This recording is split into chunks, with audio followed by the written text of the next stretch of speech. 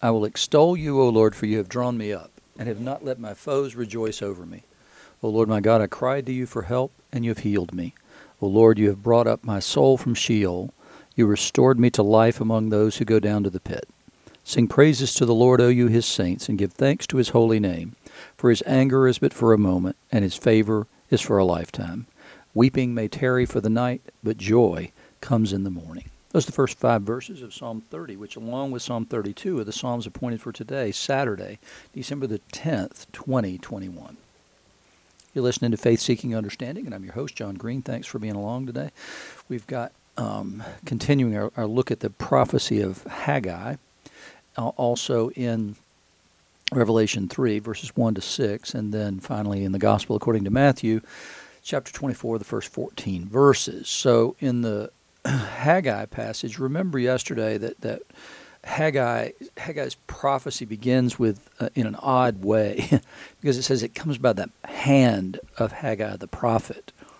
And so he's bringing this powerful word of encouragement to the people to rebuild the temple in yesterday's, and now continuing to encourage in the building of the temple, because there's much to be discouraged about, as you'll hear in the passage. So in the 7th month, on the 21st day of the month, the word of the Lord came by the hand of Haggai the prophet. So we're about 6 weeks plus, maybe 7 weeks into the prophetic, well, at least the public prophetic career of Haggai that we know about. This all began in the first part of the 6th month, and now here we are on the 21st day of the 7th month. Speak now to Zerubbabel, the son of Shealtiel, governor of Judah, and to Joshua, the son of Jehozadak, the high priest, and to all the remnant of the people, and say. Again, yesterday, remember that Haggai's prophecy is not addressed randomly and openly. All his prophecy is addressed to the temporal and spiritual leadership of the nation, embodied by Zerubbabel, the governor, who is Jewish, as well as Joshua, the high priest. He says, who is left among you who saw this house in its former glory? It's been a long time. Not too many people would have been back from Babylon, from captivity, who would have seen this house. But those who do, we know from Zechariah's prophecy, they were abashed. When they saw the beginning of the work, it was like, this is too much, this is pathetic, it's embarrassing, we're never, ever going to be able to do what we did. I mean, it was an enormous public work that Solomon did in building the temple the first time. Tens of thousands of people were full-time employed in building that structure to start with, and now to see, so there's 50,000 or so people who have come back from Babylon, but literally, Solomon did forced labor to do this. And here, that's not what's happening at all. The people are just working on it in their time. The idea that it could be rebuilt would be overwhelming when you remember what it took to build it the first time, and the glory and the splendor of that, and to think we can recreate that with sort of people who are working on this thing part-time would be an overwhelming and discouraging thing to see. He said, how do you see it now? Is it as nothing in your eyes? And it was. We know that it was. Because Zechariah had to encourage them not to despise the day of small things when they saw the foundation laid. And here, Haggai is saying the same thing. He says, "You yet now be strong, O Zerubbabel, declares the Lord. Be strong, O Joshua, son of Jehozadak, the high priest. Be strong, all you people of the land, declares the Lord." And it sounds very much like the encouragement first Moses at the end of the book of Deuteronomy, and then the Lord in the first chapter of the book of Joshua. It sounds like that same kind of encouragement, this be strong and be courageous, don't be afraid. That it's the same words that were used when Joshua was being encouraged to step into that leadership role to take Moses' place and lead the people in the conquest of the land. And the only reason those words have to be spoken is if there's a temptation to fear, if there's a temptation not to be strong and courageous. And I've said it before, with Joshua, it seems odd that you'd have to encourage him in that specific way, because he was one of the only two people who said, let's go take the land. But it's different being in the number one slot, being the head guy. And so these leaders need to be encouraged by this prophet Haggai to continue the work. He says, "Work, for I'm with you, declares the Lord of hosts, according to the covenant that I made with you when you came out of Egypt." And so he goes all the way back to Sinai to say that I'm with you in the same way that I was then, to establish my people in my place. My spirit remains in your midst. What a comforting word to hear from the Lord, to say that, yes, I'm with you in this. But it's the promise that we as Christians were given by Jesus in the Great Commission. And lo, I'm with you always, even to the end of the age. As long as you're about doing the work that he had given to do, then his spirit remains with you. And then he says, fear not. For thus says the Lord of hosts, yet once more in a little while I'll shake the heavens and the earth and the sea and the dry land. And I will shake all nations, so that the treasures of all nations shall come out. And I'll fill this house with glory, says the Lord of hosts. The silver is mine and the gold is mine, declares the Lord of hosts. And the silver and the gold that he's talking about are the silver that the nations have at the moment.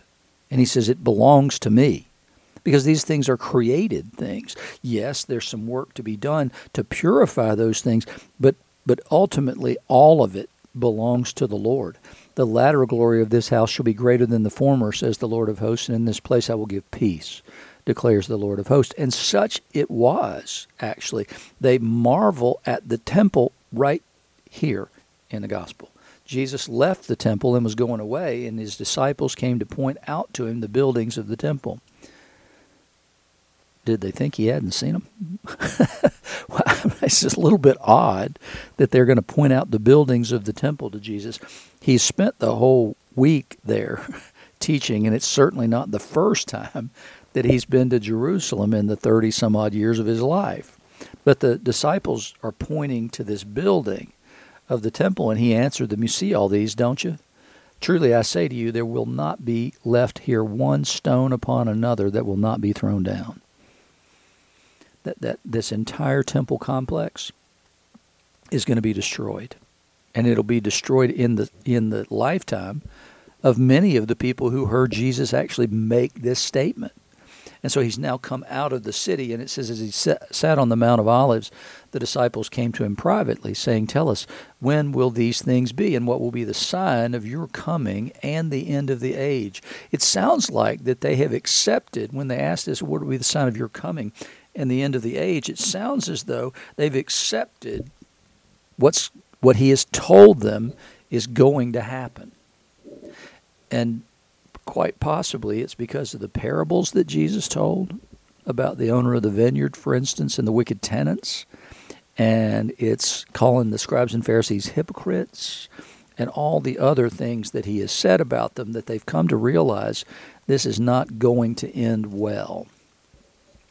And so Jesus answered them, "See that no one leads you astray. For many will come in my name, saying, I'm the Christ, and they will lead many astray. And you'll hear of wars and rumors of war. See that you're not alarmed, for this must take place, but the end is not yet.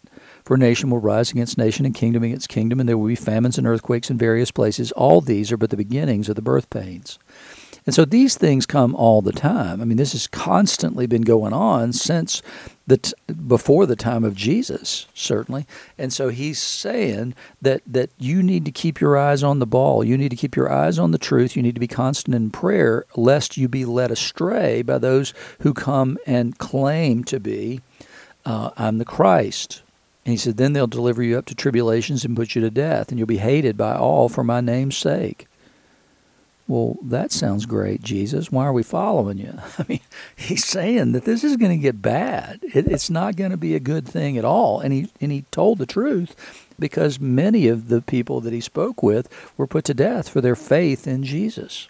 And indeed, people are hated for his name's sake. And even today in America, which is supposed to be a Christian nation, you can be hated, believe me.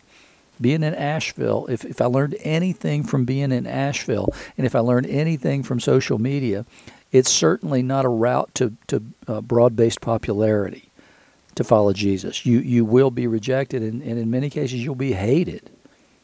Because what you are is you're assigning a signal to the world that it can't have its own way. You're standing in the breach and reminding the world that there's a God.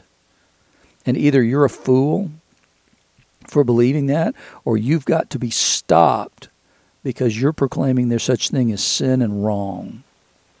And I wonder sometimes if we do that loudly enough or well enough, that we need to be as a sign to the world that it's lost its mind and it's going astray from truth and from the way that it ought to be, even though it believes that it's moving in some sort of progressive new enlightenment kind of a way.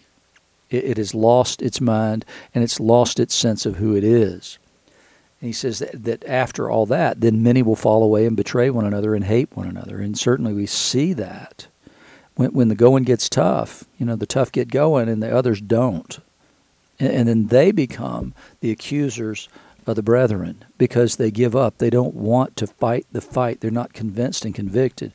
They don't have the fullness of the Holy Spirit. They're not truly Christians. Many false prophets will arise and lead many astray. And because lawlessness will be increased, the love of many will grow cold. It's hard. It's hard to live in a time of lawlessness. It's hard to live in a time when we're told that good is bad and bad is good. Or exchange that word for evil. I don't really care which way you say it, but there's great evils in our land today. There's great evils all over the world, but we deal with the evil of abortion, infanticide, that's being created. We deal with the evil of people saying, I think I'm actually not the sex that I was born with, that I'm something else. We live with this evil attack on identity. And it's because we've thrown away the idea of a creator. And so we don't see it that way. We've come up with a Darwinian explanation for the way the world came into being and then the way we came to be. And so we can't be held accountable because it's in my DNA to do these things. Which is the problem in the garden, which is to say that the serpent tempted Eve to act out of desire because, that's what a serpent does. We were made for something higher than that. And as long as they can't solve the problem of how consciousness emerged, then they can't win that debate. But we have to be better at it. We have to be able to say, I don't care what your DNA is. I don't care what you believe about evolution and the fact that we came from animals and therefore our lower instincts can prevail. They're not intended to. And show me how we get consciousness. If your story about origins is true, then you need to be able to at least address in some shape, form, or fashion where consciousness comes from, because it's a principle and a property that humans have that nothing else in the created order has. And so we have to be firm in what is humanity. And we were created in the image of God so that we could directly relate to God and make him known in the earth in a way that no other part of creation can. And it's important that we stand firm in that truth, because that's where we're under attack. And because lawlessness then becomes license, because, I can't be held responsible for that. It's in my DNA. But the one who endures to the end will be saved, and the gospel of the kingdom will be proclaimed throughout the whole world as a testimony to all nations, and then the end will come. So there you go. If you want to know what the end looks like and when the end comes, it's when the gospel is proclaimed to all nations. So as long as it's not been proclaimed to all nations, then we still have work to do, and we're called to be strong and courageous and continue to do that work. It's as simple as that. It's really not difficult. If we keep our heads down and we keep being about the work that we've been given to do, then he'll be with us, and his Spirit will remain in our midst. But when we take our eyes off the ball and we fail to continue to do the work that he's given us to do, then we're in trouble because we're vulnerable. In the passage from Revelation, to the angel of the church in Sardis, write the words of him who has the 7 spirits of God and the 7 stars. Again, back to the 7 lampstands and the 7 stars in his hand. I know your works. You have the reputation of being alive, but you're dead. Well, I've been in churches that were alive, but truly on the inside were dead. I watched a great church, or what I thought was a great church, 40 years ago. Yeah, 30 years ago now. I watched a great, what I believed was a great church, and I was a part of it. I watched it fall apart after the rector left. and they brought in first an interim rector, and then ultimately they brought in a person to be the rector after that. And I watched that church sort of willingly ditch the truth. It was the most bizarre thing I'd ever seen in my life. What I believed that church was about changed dramatically overnight. And they were willing to accept almost anything thereafter. He says, "Wake up and strengthen what remains and is about to die, for I have not found your works complete in the sight of my God." That church, for instance, was trying to be about the reformation of an entire denomination. What I found was it was the rector and a few people who saw the problem and were willing to do something about it. But not many were willing to do something about it, because ultimately they didn't actually believe there was a problem. They wanted to go in that direction of relativism. And they did, remarkably quickly. Went from what I thought was a solid evangelical, Bible-believing church to a church where the new rector could say, well, he's not a literalist, because when Jesus says, "I'm the vine and you're the branches," literalists would have to believe that he's a green leafy substance. And they listened to that and laughed, rather than saying, "No, I think everybody knows that's a metaphor." I'm absolutely certain, in fact, everybody knows that's a metaphor, but they were willing to give up truth because of pithy little stupid sayings like that. It was absolutely amazing for me to sit there and watch that and then, well, leave. He says, "Remember then what you received and heard." Go back to the beginning and remember what you received and heard at that time. Keep it and repent. In other words, you've lost the thread. You've lost the truth along the way here. I need you to keep it and repent. If you will not wake up, I'll come like a thief, and you will not know at what hour I will come against you.